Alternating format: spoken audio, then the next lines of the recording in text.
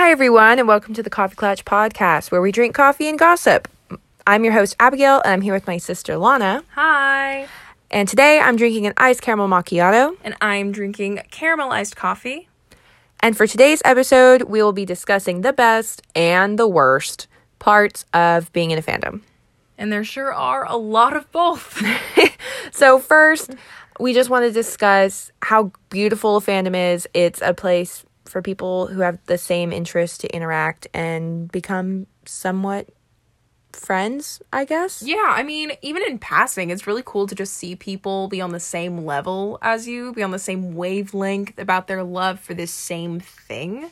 Yeah, I mean, I've become really close to a couple people because of my interests. I mean, shared interests is kind of like that baseline, and then anyway, but like, one person, I met them in one of my classes last semester, and we just kind of followed each other on Instagram. We didn't really talk.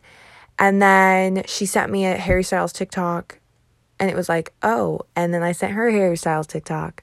And then she posted something about Taylor Swift on her Instagram story. So I slid up. And then we just kept talking and sending things back and forth and just talking about Harry Styles and Taylor Swift.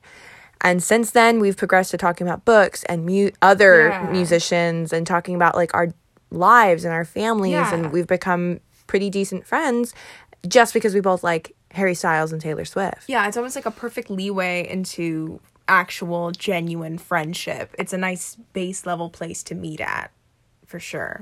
Yeah, and I think another thing that's really, really beautiful about fandoms is that it gives people this space online to talk about something that they're into. And it's one of those things where you don't have to justify why you're passionate about it or why you love it.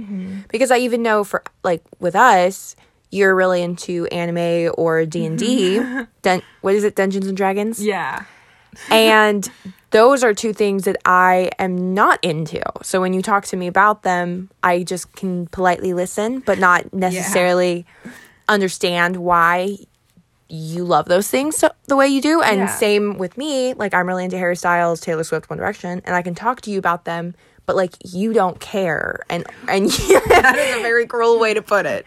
And you don't understand why I love these random people so much.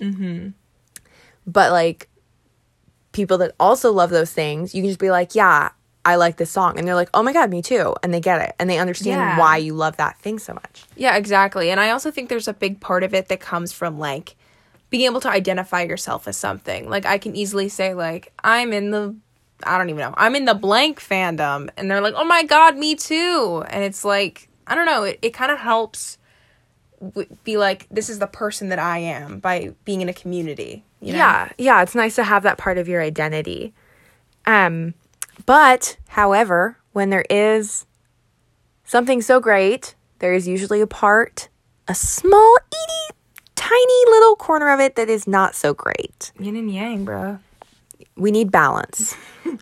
Unfortunately, that means that with all the great, wonderful, loving stans and fans, we have the toxic ones. Of course, naturally.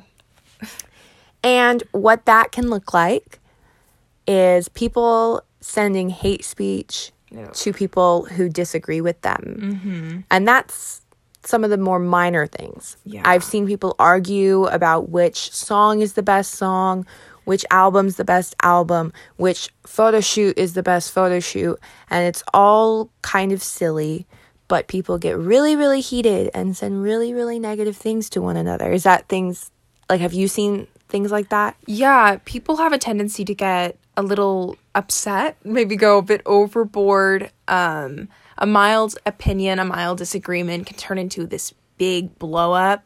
And it's almost scary to see. Yeah, it can kind of turn you off for a bit. But the good thing about being online is you are able to like mute words and follow certain accounts. So block certain accounts. So you don't necessarily have to see that.